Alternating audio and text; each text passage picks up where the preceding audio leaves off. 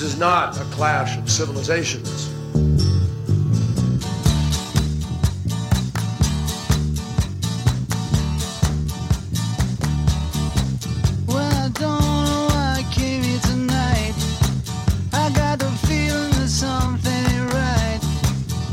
Scared in case I fall off my chair, and I'm wondering how I'll get down the stairs.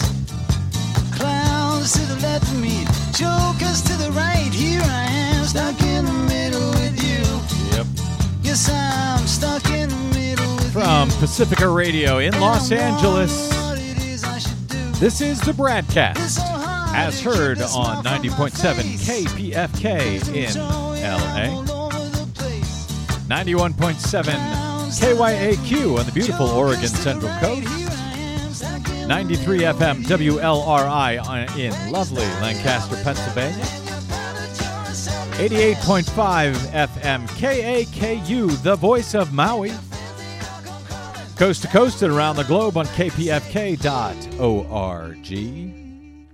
Streaming on the Progressive Voices channel, on Netroots Radio, Indie Media Weekly, FYI Nation, Radio or Not, Radio Free Brooklyn, and, of course, Radio Sputnik 5 days a week.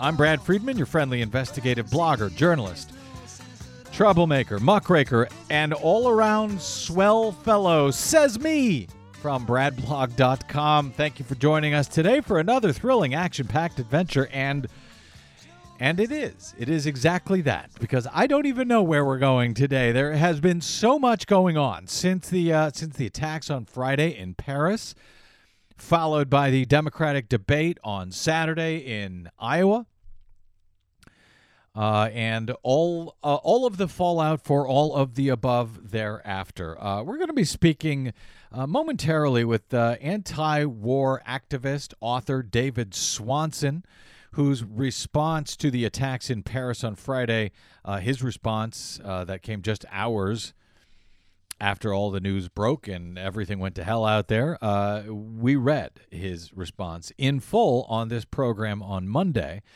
So I'm going to talk to him a little bit more about that in detail momentarily. And as an anti-war activist and author, what would he do? What should we do following attacks like those in Paris and all of these other terror attacks? If war is not the answer, what exactly is the answer? We'll talk to David Swanson about that momentarily. That much I know. I also know that later in this program, we will speak with Desi Doyen for our latest Green News Report. Let's say hello to her now. Hi, Des. Oh, hey. How are you? Didn't see you there. Yes, I know.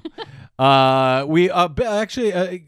the Green News Report ties into all of this. Yes. Not only do we cover what little came up concerning climate and energy at that debate on Saturday, that Democratic debate in Des Moines, but also the security issues related to it, related to climate change, global warming, related to the upcoming conference in Paris. Yep.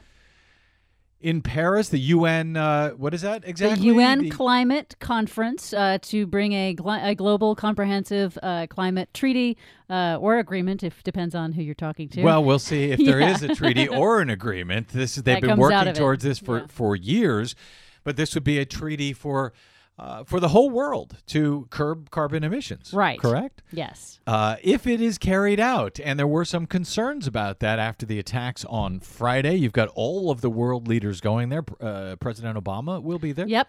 President Putin. Yep. Xi Jinping from China. It's going to be a world leader fest. A world leader fest, indeed. And I've been talking to someone who has been dealing with some of the security issues out there, and they are saying they have never seen security measures being taken in advance like they are seeing now following the attacks on Friday. Understandably. And heading towards this international conference. So we will be talking about that and a big win, the big win that we talked a little bit about on this program last week. It got lost a little bit in the Friday shuffle with those terrorist attacks, but the big win for advocates and clean energy champions out in New York, where Andrew Cuomo has vetoed a major natural gas pipeline. So all of that and more is ahead today on the BradCast. But first, we led off yesterday's program, which was our first since the attacks in Paris, with a piece from our friend David Swanson titled Non-French War Deaths Matter. He wrote, and I'll just give you a couple of paragraphs here to remind you, he wrote, "We are all France, apparently, though we are never all Lebanon or Syria or Iraq for some reason, or a long list of additional places. We are led to believe that U.S. wars are not tolerated and cheered because of the color or culture of the people being bombed and occupied, but let a relatively tiny number of people be murdered in a white, Christian, Western European land with a pro-war government, and suddenly sympathy is the order of the day." Well, sympathy damn well ought to be the order of the day following a horrific mass killing in France, writes Swanson. I just think the same should apply to everywhere else on Earth. The majority of deaths in all recent wars are civilian. The majority of civilians are not hard to sympathize with once superficial barriers are overcome. Yet, the U.S. media never seems to declare deaths in Yemen or Pakistan or Palestine to be attacks on our common humanity. And indeed, writing over in Salon the day after, that was David Swanson's piece, which he wrote in the hours after the massacre on Friday night. And then the next day, writing over at Salon, Ben Norton underscored some of the points I think that David Swanson was making. He writes, for example, that there are hundreds of terrorist attacks in Europe every year. The ones that immediately fill the headlines of every news outlet, however, are the ones carried out by Muslims, not the ones carried out by ethno-nationalists or far-right extremists, which happen to be much, much more frequent. Yet, it is not just right-wing pundits and the media that give much more attention to attacks like those in Paris. Heads of state frequently do so as well. Minutes after the Paris attacks, President Hollande, France, and President Obama addressed the world publicly lamenting the tragedy. Secretary John Kerry condemned them as heinous, evil, vile acts. But notable was the official silence surrounding another horrific terrorist attack that took place only the day before the Paris attacks. 2 ISIS suicide bombers killed at least 43 people and wounded more than 230 in attacks on a heavily Shia Muslim community in Beirut on November 12. That was the worst attack in Beirut in years. President Obama did not address the world. He did not condemn the bombings. Nor did the White House interrupt every news broadcast to publicly condemn the ISIS massacre in Turkey in October that left 128 people dead, 500 injured at a peaceful rally for a pro-Kurdish political party. More strikingly were the heads of state when the Western-backed Saudi-led coalition bombed a Yemeni wedding on September 28, killing 131 civilians, including 80 women. That massacre did not go viral, and Obama and Hollande did not apologize, yet alone barely even acknowledge the tragedy. Do French lives matter more than Lebanese, Turkish, Kurdish, and Yemeni ones? Asked Ben Norton at Salon. Were these not, too, also heinous, evil, vile acts? Well, it seems that David Swanson touched a chord in his original piece, and others have followed up with some of those same questions as well. Here to discuss all of this and where we go from here is David Swanson, author, activist, journalist, and radio host. He's the director of worldbeyondwar.org and the campaign coordinator for rootsaction.org. His books include War is a Lie. He blogs at davidswanson.org and warisacrime.org. He hosts Talk Nation Radio, and he has been a guest many times over the years on the BradCast. In fact, we've referred to him, thanks to his work as a peace activist and author, I should say an anti-war activist and author. We've referred to him as the conscience of the BradCast every now and again. It's always good to talk to him on days like this. David Swanson, welcome back, sir, to the BradCast. Great to be back. Thanks for having me, and thanks for reading my column and making it sound better than the original with your nice radio voice there, Brad. Well, I don't know if I did that. There was plenty to work with, and as usual, you had the take that really caught my eye, that caught my interest. Really, just hours after news broke out of Paris. What kind of response have you received from that piece? Non-French war deaths matter. Well, before I wrote that article, I tweeted a tweet, which was essentially the first sentence of that article, which you've read. Mm-hmm. We are all France, apparently, though we are never all Lebanon or Syria or Iraq for some reason. Mm-hmm. End of tweet. And usually my tweets get 3 or 4 retweets. This one is over 12,000 at this point. Wow. So it looked to me like there was some interest. And of course, that interest is driven largely by the media-fueled sympathy with the horror and the suffering in France, which is entirely appropriate and desirable, but needs to be built on. But also, people retweeting that message, and you can tell from the comments that they add to it, there was this disgust with the politically driven, selective nature of where the mass media tells us to direct our sympathies. These are people like that columnist you were reading, Norton, and dozens of others that have given me some encouragement for our little species here, because they share my desire to have that sympathy broadened to all victims of organized violence, not just those in a politically friendly government to the government in Washington and a white Christian European population and so forth.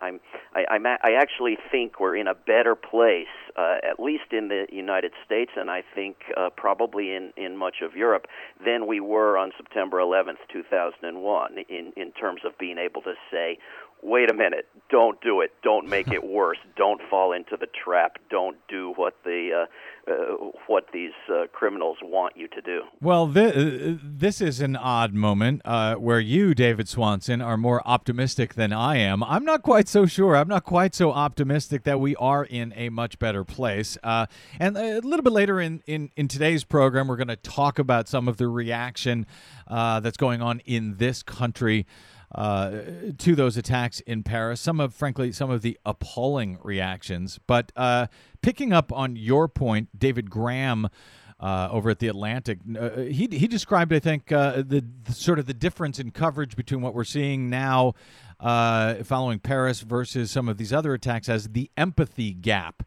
between Paris and Beirut, that attack that took place just the day before Paris. He said there is also a troubling tribal or racial component to this familiarity factor as well. People tend to perk up when they see themselves in the victims, noting how Western media largely ignored those ISIS attacks in the days prior to Paris with those bombings in Beirut and in Ankara, Turkey, that similarly killed and wounded hundreds.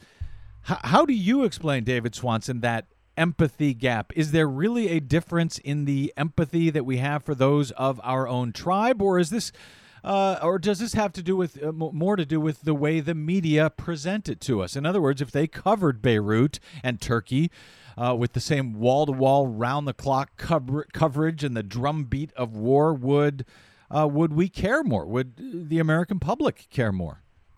Well, it's 100% cultural, and it's a big chunk immediate mass media coverage. It's not entirely. There are built-in tendencies in our culture to extend our sympathies only so far and to stop at certain superficial barriers. But this is dramatically encouraged by the mass media, from the New York Times through the television and radio networks.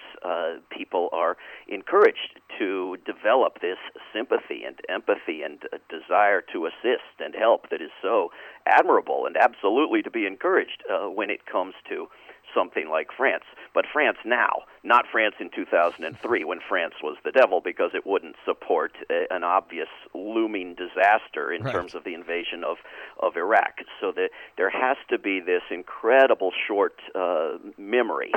Things have to be effectively erased from memory very rapidly in order to pick and choose where the sympathies are supposed to go and where the demonization is supposed to go when a dictator shifts from being an ally to a target and so forth. But there is an opportunity here, I think, and this is whether it's being optimistic or not. I think we have to try to grab every opportunity and use it for what it's worth. And when people are feeling sympathy for victims of violence and victims of a war that has spread ever so slightly from a distant country to one of the countries that, in fact, is engaged in that war, we have to try to expand that. We have to try to say, yes, we're all France, but we're also all Lebanon, and we're all everywhere else. And the responses I've gotten to my article and to my tweet and social media have been, 99% entirely positive, and most of the negative ones have been, furious anger that I failed to name some particular country. Why did you leave this country out of the list when I explicitly said the whole earth, which doesn't do it. But I think that's good that people want to make sure that sympathy is extended to various places. I'm speaking with David Swanson, author and activist, anti-war author, anti-war activist, and I want to talk about where we go from here, and where France has gone, where we go, and how you, as an anti-war author and activist, think we should move forward. But I want to hit one more point on the media. I have this concern. I'd love to get your thoughts on it. I have this concern. Since ISIS has come around, I try to not, frankly, cover them, mention them, show their swell black and white pirate flag. I see a danger in the way that they are covered, the way that these events are covered. I feel like in some way we're making the same mistakes that we have made for years in, kind of making outlaw legends out of these mass shooters, right, in our country, where we, put their faces on Time and Newsweek and, these guys in Aurora, Colorado and Columbine and so forth. I feel like the more that our media waves that scary ISIS pirate flag, I think the more and more attractive, perversely enough, that group becomes. Do we give them too much attention in our media and actually in our politics as well? I think you're absolutely right, and it's a critical point, and it's a difficult one to resolve because you can't pretend it doesn't exist and not talk about it. But what they want is fame. What they want is to be targeted as the prime enemy of the foreign imperialists, and what they want is the bombing. And this is what the U.S. government is giving them, and France is giving them, and the media is giving them. And I think, one alternative is to compare them to other threats that are more real but less glamorous. The police officers in the United States are far more likely to kill you than a Muslim terrorist or a Syrian refugee. McDonald's is far more likely to kill you. Health insurance companies, environmental polluters are far more likely to kill you. Climate change is going to render the entire caliphate over there uninhabitable this century unless we radically change our behavior. So I think, there were all those appalling reactions that you mentioned. I assume you're referring to such things as denying Syrian refugees entry into a state, if that can be done. There were all of those things after 9/11 as well, but more so, with less opposition in the other direction. Barbara Lee was the only Congress member that didn't want to launch a war. Now there are quite a few, to take one measure of it. Congress members, of course, lagging far behind the public now, as always. But we also had Republicans back then saying that, Islam is peace. You had George Bush saying, this is not about Muslims. This is about these outlaws, these criminals.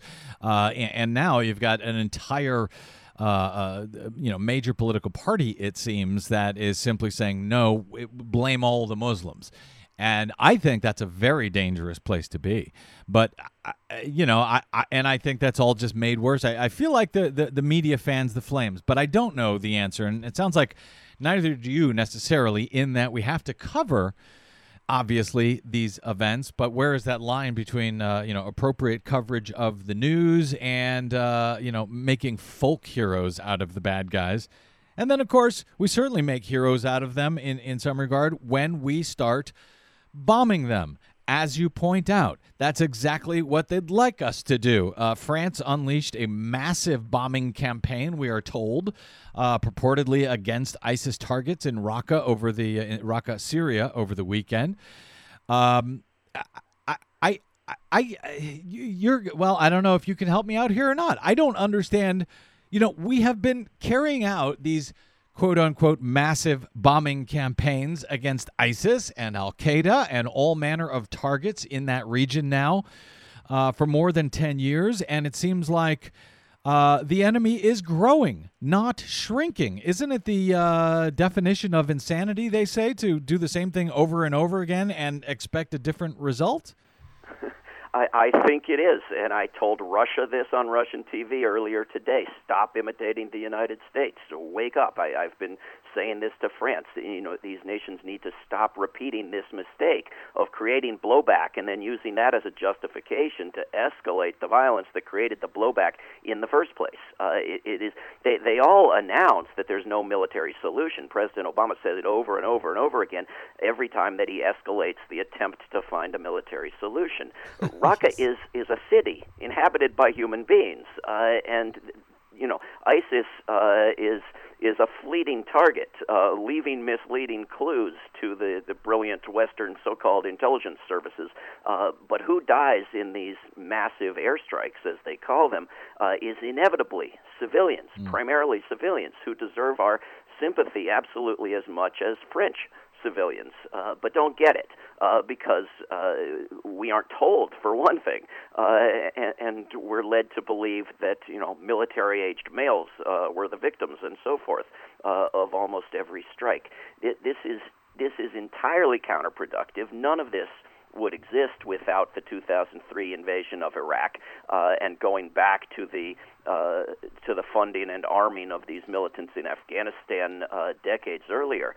This has got to stop, or you're going to have this problem worsening and worsening. And so the fact that people are sitting down and talking perhaps about even not insisting upon the overthrow of Assad is very encouraging and has to be where the focus goes. But it can't be, let's come to a new agreement and allow Assad to stay in order to all join forces and bomb ISIS more, which sort of misses the point that it's counterproductive on its own terms. And even if the United States and Russia and all parties come to an alliance, they're not going to affect the result that they imagine.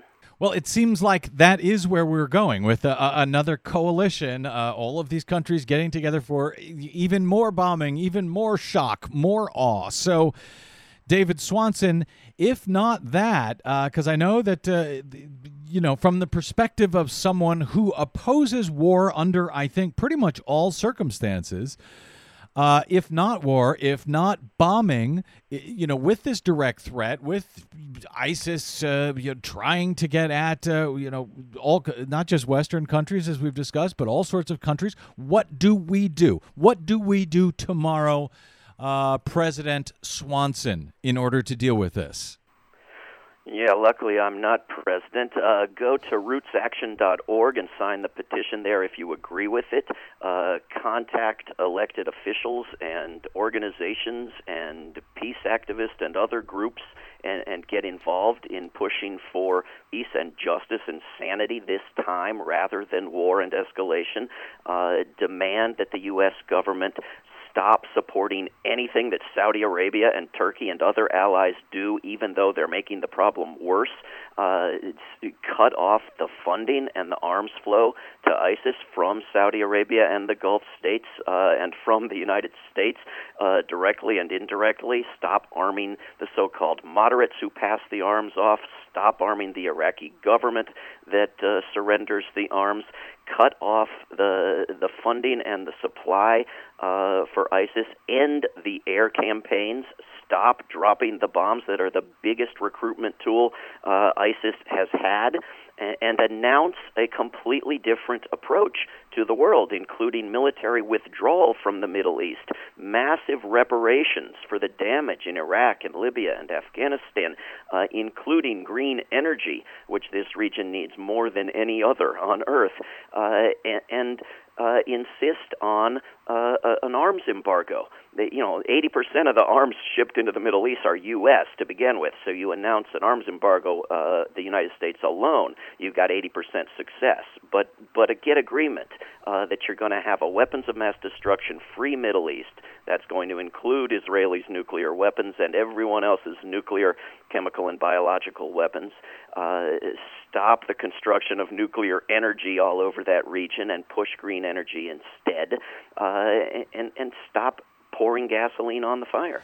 You say stop shipping weapons and armaments into the area. It kind of reminds me of when we talk about gun safety measures here and how we should stop selling this type of gun or that type of gun. Meanwhile, we've got so many guns in this country. If we stop selling all guns right now, I think this U.S. would remain the wild, wild west for decades to come, just with the amount of arms that are already here. I feel the same is true with the Middle East, and that even if we stopped shipping over arms, even if we stop supporting Saudi Arabia, who is pouring so much support for these guys, for these terrorists, into the rest of the region, that there would still be this violence. And what you're saying, David Swanson, is we need to get out. We need to get out entirely.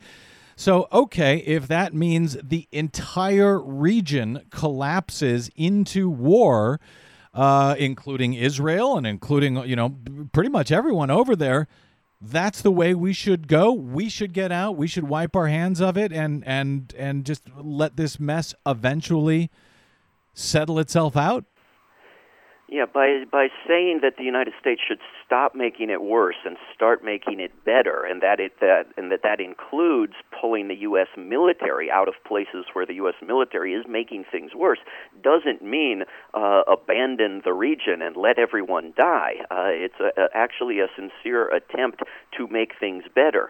If the United States were to make gun sales illegal, the price of guns would skyrocket, just as it did in Australia when they did this, to the point where most people would not have a gun to come rob your house because the gun would be worth more than anything they could get out of your house. Mass violence in terms of war and support for groups like ISIS is very different, I think, from that sort of individual gun crime in this country. It requires mass support for the agenda. And if you stop propping up dictators and you stop arming them and you stop supporting brutal governments and brutal lives that lead to desperation and support for these groups, then you have a chance of stemming the tide of recruitment into groups like ISIS. People don't join. You look at The Nation magazine's report by this journalist who went and talked with all of these ISIS members. They don't join primarily because of a certain religion. They join because they hate the United States for what it's done to their region.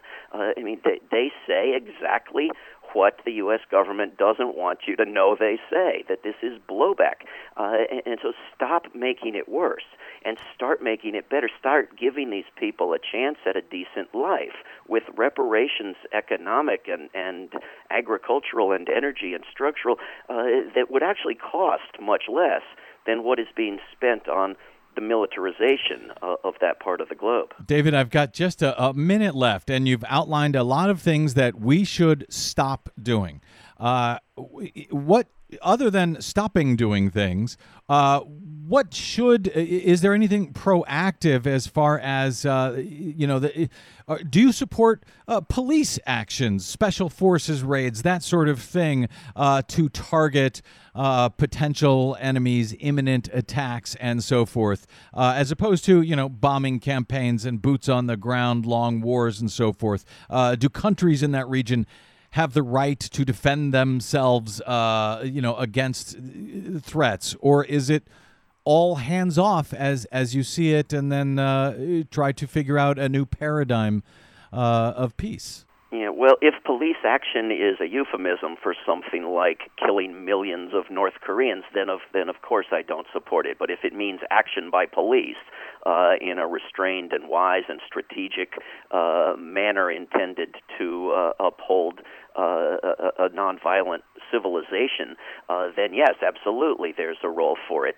There's also a role for peace workers and human shields. There's also a role for journalists and aid workers, but it's very difficult to put these people into utter chaos, and you've got to do this in stages. You're not going to go from the disaster that several Middle Eastern nations are today to a peaceful paradise in a week, but you could do it in a year or two if you did everything right. And it has to start with ceasing to make things worse, and then the steps that would actually make it better certainly ought to include criminal justice of whatever form and through whatever sort of truth and reconciliation process.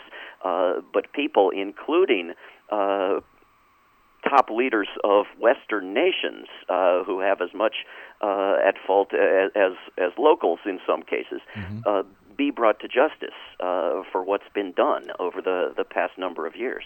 David Swanson, author, activist, journalist, campaign coordinator at rootsaction.org, where their latest petition titled Insist Paris Tragedy Not Be Exploited for More War has already gained over 25,000 signatures in just the day or two that it has been up. I'd encourage you to go over there and check that out as well. Check out David's personal work at davidswanson.org and warisacrime.org. His book, War is a Lie, will be second edition. War is a Lie, second edition, will be published in April of this year. Congratulations on that, David, and on all the success of all of the important work you're doing. He can also be heard on Talk Nation Radio, and he should be followed on the Twitters at David CN Swanson. David, always great to talk to you, my friend. Thank you for being the conscience of the BradCast. You too. Thanks, Brad. All right. We'll do it again soon. A quick break, and we are back with more BradCast right after this. Please stay tuned.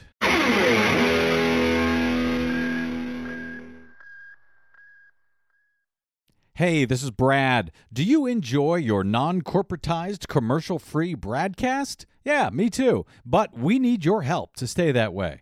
Please consider supporting the investigative blogging, broadcasting, and muckraking that we do here on the BradCast and the Green News Report and bradblog.com with a donation. It's easy. Stop by bradblog.com/donate and drop a few dollars in the tip jar. You can make a one-time contribution or an automatic monthly donation of any amount you like. It's easy. It'll take you about 60 seconds, and you'll help me and Desi stay on the air to continue our troublemaking and muckraking without the corporate influence of anyone. Got it? Thanks. Stop by bradblog.com/donate to help us out today. 2, 1, 2, 3, 4.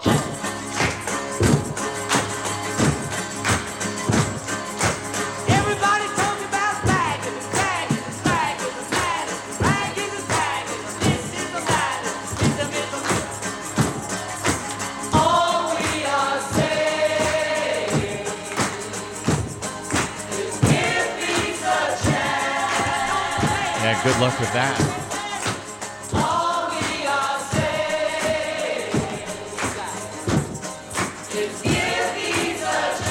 Welcome back to the BradCast. Brad Friedman from bradblog.com with you here, trying to make sense of it all, as the theme song goes. There is a lot to make sense of here, and I suspect we will be doing so in the next few days as the world continues to react to what happened in Paris, France on Friday. That's, of course, as we discussed in the last segment with David Swanson there, as they react to what happened in Paris, France, but they seem to not notice what happened everywhere else in the world. What happened in Beirut just the day before, what happened in Turkey just a few days prior to that, and frankly, what has been happening across the Middle East for well over a decade at this point, in no small part thanks to us, thanks to what we did, thanks to us lighting that fuse, certainly in 2003 when we invaded Iraq, if not long before that with our policies in the Middle East. So there is a lot to make sense of here, and I will do my best. I'd love your thoughts, of course, as well on all of this as we move forward. You can follow me on the Twitters at the Brad Blog, as well over at over on Facebook at the Brad Blog, or drop us email. I am bradcast@bradblog.com. And I know we've got actually a whole lot that's sitting here in front of me that I want to get to. I'm never going to get to all of it because we got to get to the Green News in a few minutes, at least not all of it today. So the story will continue. But from Ben Norton's piece that I was citing while I was speaking with David Swanson there, there's a lot in this piece, Ben Norton's piece at Salon, a lot of really good stuff. And I've only just read a bit of it. And we'll probably go back to it more this week. But in regard to what David was saying about, bombing, how's that going to work out? How's it going to work out? Just doing more bombing, more intensive bombing. I mean, this happens every time. I remember, I think it was, Lebanon, where one of their fighter pilots was shot down earlier this year. Or the instance where they burned him alive. I can't remember if that's what it was, but as I recall, the country of Lebanon then went on, said we will spare no cost, and we will attack the people who did this, and they went on a bombing campaign.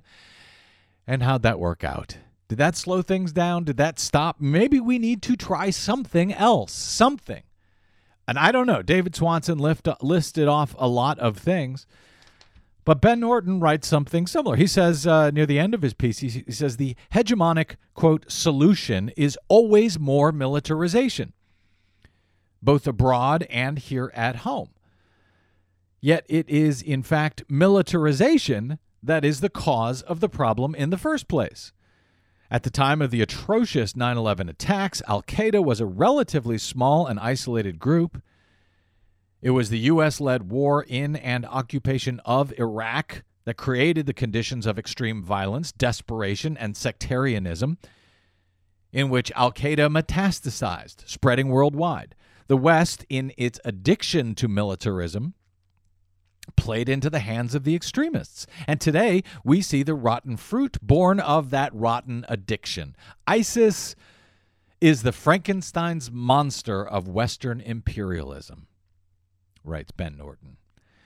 He concludes by saying the Paris attacks, as horrific as they are, could be a moment to think critically about what our governments are doing, both abroad and here at home. If we do not think critically, if we act capriciously and violently, the wounds will only continue to fester. The bloodletting will ultimately accelerate. In short, he writes, those who promote militarist policies and anti-Muslim and anti-refugee bigotries in response to the Paris attacks are only going to further propagate violence and hatred.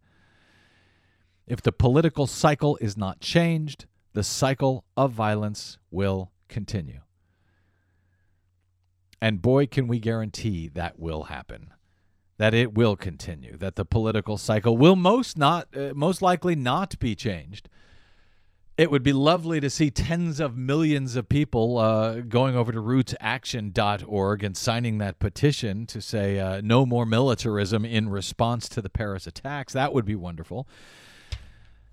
But I doubt that will happen. Instead, what we are hearing, and we're going to continue to hear over the next year, because this is a presidential election year, is we're going to hear more of the drumbeat. We've got to wipe the bastards out. We've got to do more bombing.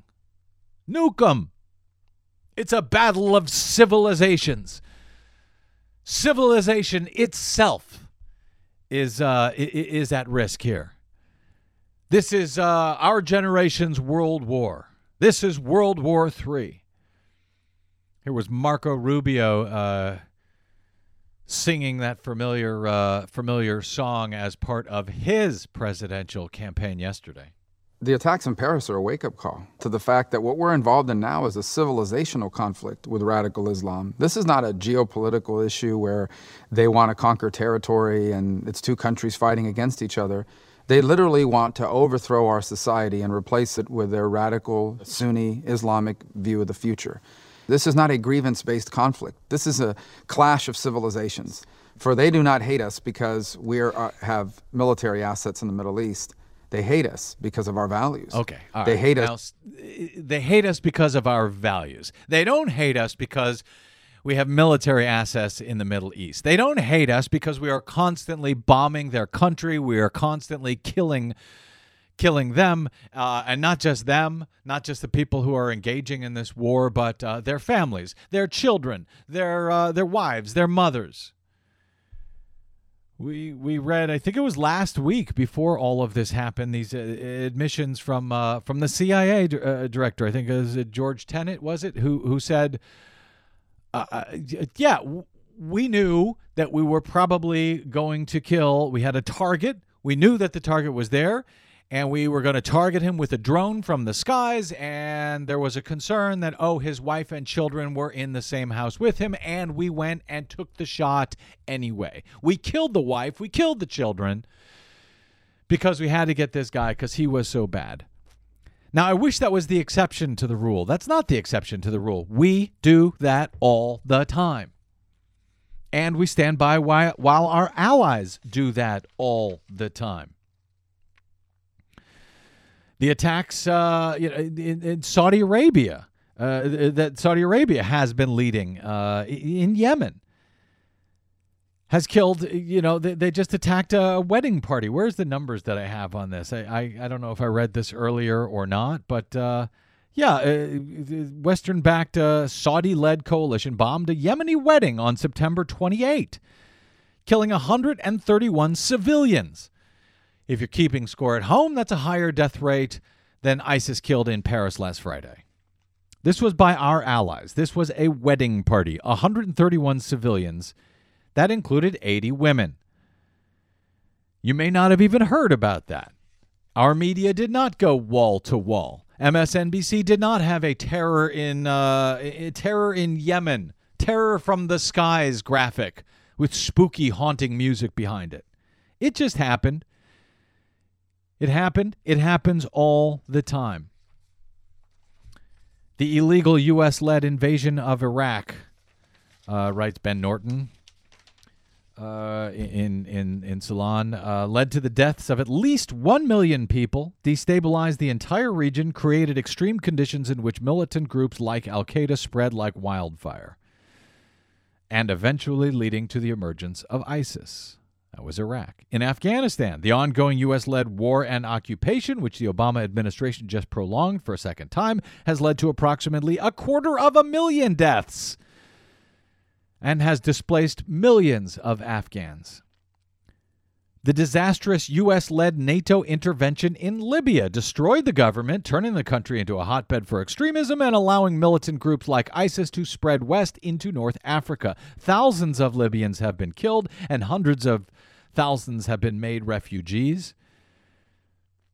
In Yemen, as I just noted, the U.S. and other Western nations are arming and backing the Saudi-led coalition that is raining down bombs, including banned cluster munitions on civilian areas, pulverizing the poorest country in the Middle East. And once again, the story should now be familiar.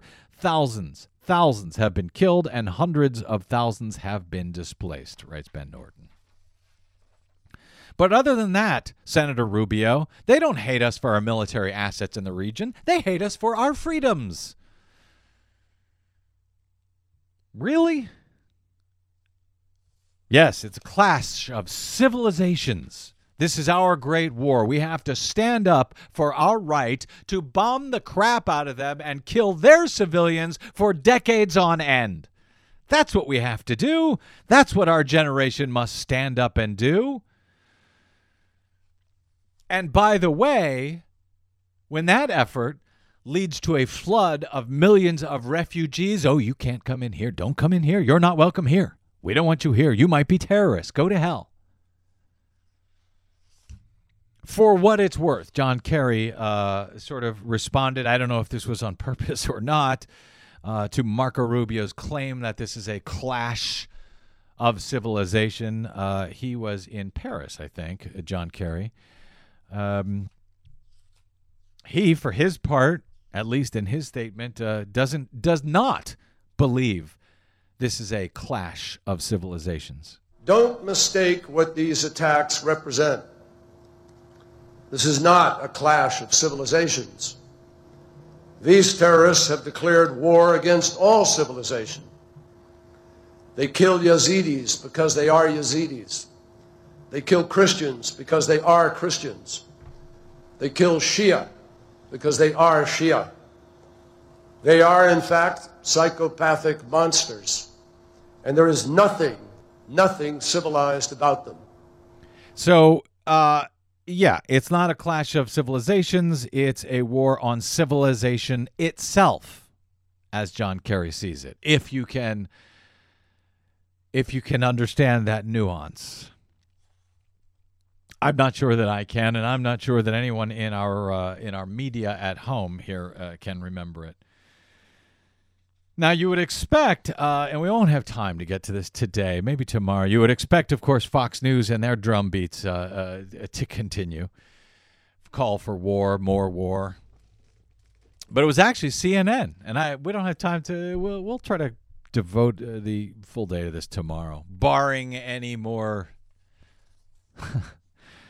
news and surprises. But it was CNN. CNN had a couple of anchors in the hours after the attacks on Friday, and they had a guy, a Frenchman who was Muslim, who happens to lead, I think, the Council Against Islamophobia. And we'll play the longer part tomorrow. But here was at the end.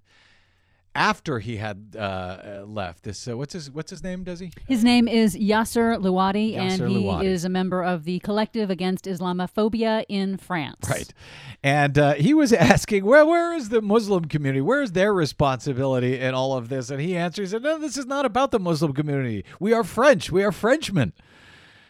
These people are not a part of our community. They left. They went away. They got foreign trained, and then they came back. We stand with the French. And because we are French. Because we are French. And yet these two CNN anchors were like, I don't know. I don't hear anybody declaring responsibility. Just play the end of that after he left. Here's what they had to say behind his back. Yes, Louati there, spokesman for the Collective Against Islamophobia in France. I'm yet to hear, the condemnation from the Muslim community on this. But again, the point he's making is it's not our fault, but the fact of the matter is when these things happen, the finger blame is pointed at the Muslim community, and so you have to be preemptive. It's coming from the community. You've got to stand in. The word responsibility comes to mind. It just comes to mind. You can't shirk that. Yeah, you can't shirk it. It just comes to mind. Just the way all white people were asked to apologize after that jerk walked into the church in South Carolina a few months back and shot up everybody. Desi Doyen, are you willing to apologize? Are you willing to take responsibility for what your fellow white people did? Only for white. That he was a white man, so as a white female, no, I don't have to take responsibility for that. Okay, well, you were raised Christian, weren't you? Yes. Okay, well, that guy was Christian, as I understand it. Are you willing to take responsibility for all Christians after what he did in that church in South Carolina? Absolutely not. But I do condemn it. Muslims around the world also condemned the Paris attacks. Muslim leaders the world over are condemning the horrific terror attacks that struck Paris Friday night, expressing outrage and shock at the onslaught of shootings and bombings that left 120 dead and hundreds wounded. This is over at Think Progress. They list one group after another in Ireland, in Great Britain, in Indonesia, in America, all of whom are forced, unlike every other group in the world, unlike every other ethnic or religious group, when something like this happens, they are being forced to condemn, issue their condemnation. You know who else? Where else you could have found that information other than Think Progress, since CNN had yet to hear any Muslims, take responsibility for this, condemn these attacks. Oh, here's an article. It's called #NotInMyName. Muslims condemn attacks in Paris by Savannah Pratt of CNN. Idiots. Quick break, and we're back with our Green News Report. This story, I suspect, will continue, as much as I hate to say it in any event. Quick break, and we're back with Desi Doyen and the Green News Report. Stay tuned.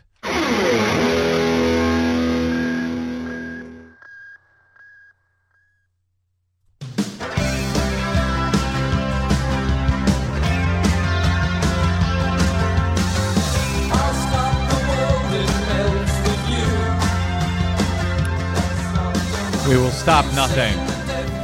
We will sally forth. We will move forward bravely in the face of whatever is going on in Paris. Well, we will talk about that momentarily here in... Don't even start me on the Islamophobia. Well, that's tomorrow. Okay, let's get to it. Our latest Green News Report. All of us believe climate change is real. Climate and energy get short shrift in the second Democratic presidential debate. In the previous debate, you said the greatest threat to national security was climate change. Do you still believe that? Yes, U.S. media, climate change remains a national security risk. International climate talks will go forward despite Paris terror attacks. Plus, the reward was not worth the risk. New York Governor Andrew Cuomo vetoes major natural gas facility. All of that natural gas and more straight ahead. From BradBlog.com, I'm Brad Friedman. And I'm Desi Doyen. Stand by for 6 minutes of independent green news, politics, analysis, and snarky comment. They said the rising sea levels would put parts of Florida underwater. We said only parts. This is your Green News Report.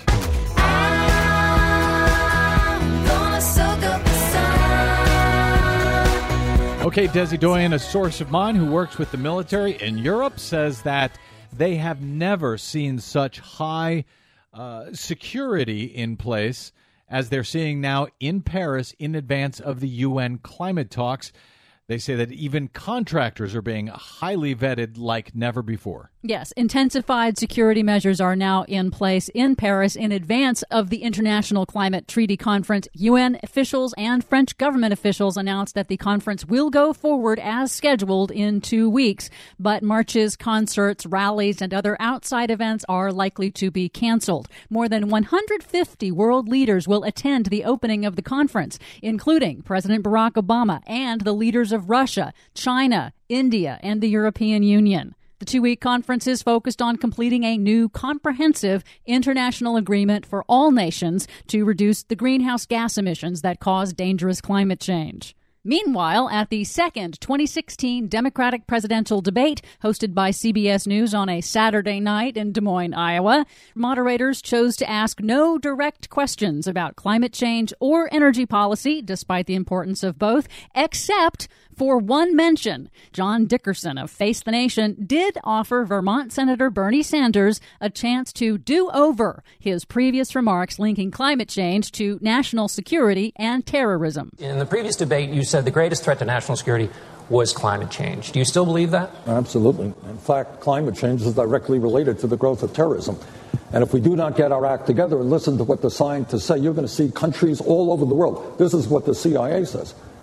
They're going to be struggling over limited amounts of water, limited amounts of land to grow their crops, and you're going to see all kinds of international conflict. On Sunday's Face the Nation, Dickerson then asked Sanders to explain further how drought in Syria gave rise to terrorist organizations like ISIS. When you have drought, when people can't grow their crops, they're going to migrate into cities. And when people migrate into cities and they don't have jobs, there's going to be a lot more instability, a lot more unemployment. So where you have discontent, where you have instability, that's where problems arise. And certainly, without a doubt, climate change will lead to that. We have been covering this issue for well over a year at this point, since the rise of ISIS.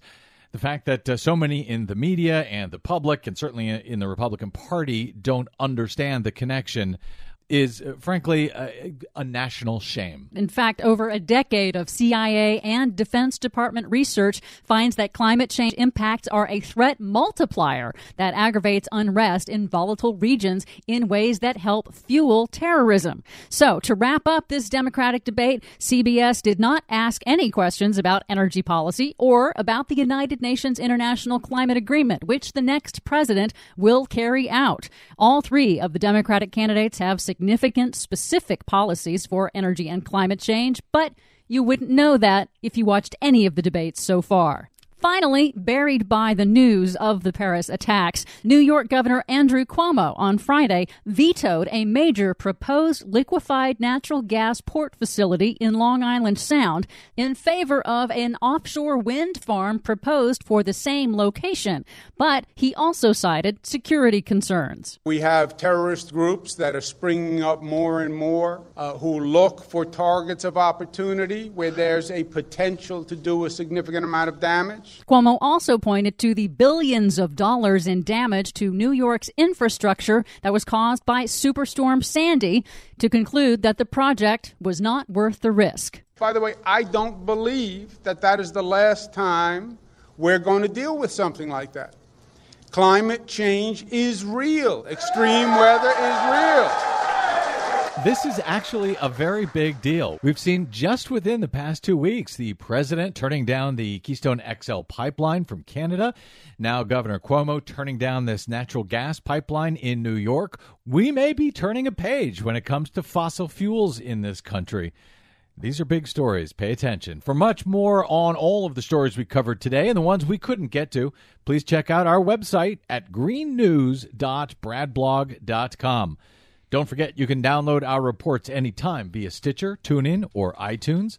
Find us and follow us on the Facebooks and the Twitters at Green News Report. From bradblog.com, I'm Brad Friedman. And I'm Desi Doyen. And this has been your Green News Report. There I go,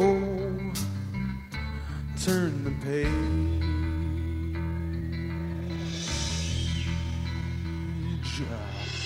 Oh, I hope we are turning a page, Desi Doyen. I know. We will see. Based on what David Swanson said, some of his ideas for what we do instead and what we do now, that's kind of along the same lines. Stepping away from one thing, fossil fuels, and moving to the other thing. This all goes together, and we're going to hear, a lot of the wingnuts. Well, what do you mean climate change is the greatest threat? Didn't you see what happened in Paris? Well, let me just, on that point, before we got to get out, via our friend Peter Sinclair over at climatecrocs.com. He said, he pointed out that the terrorist attacks in November 2015 in Paris, 129 fatalities. In August of 2003, the European heat wave there, 70,000 fatalities. A sizable fraction of which he notes were in Paris. So, 129 fatalities, horrible indeed. But climate change in August of 2003 in Europe alone, 70,000 fatalities. So laugh all you want when you say climate change is the greatest threat this planet faces. I think Bernie Sanders has the facts to back it up. Anyway, this story, all of these stories will continue. I'm sorry to say. My thanks to Desi Doyen, our producer, to our booking goddess, Cynthia Cohn, and, of course, to David Swanson of warisacrime.org and rootsaction.org. We'll be back with you. Same Brad time, same Brad channel tomorrow. Until then, drop me email. I am bradcast@bradblog.com. You can also find me on the Twitters at @TheBradBlog. And if you missed any portion of this program or any other, you can always download it at bradblog.com and over at iTunes, where, yes, please do give us a good review. Make it a little bit easier for everyone else to find our program. All right, that's it. I'm out of here. Brad Friedman. Good luck, world.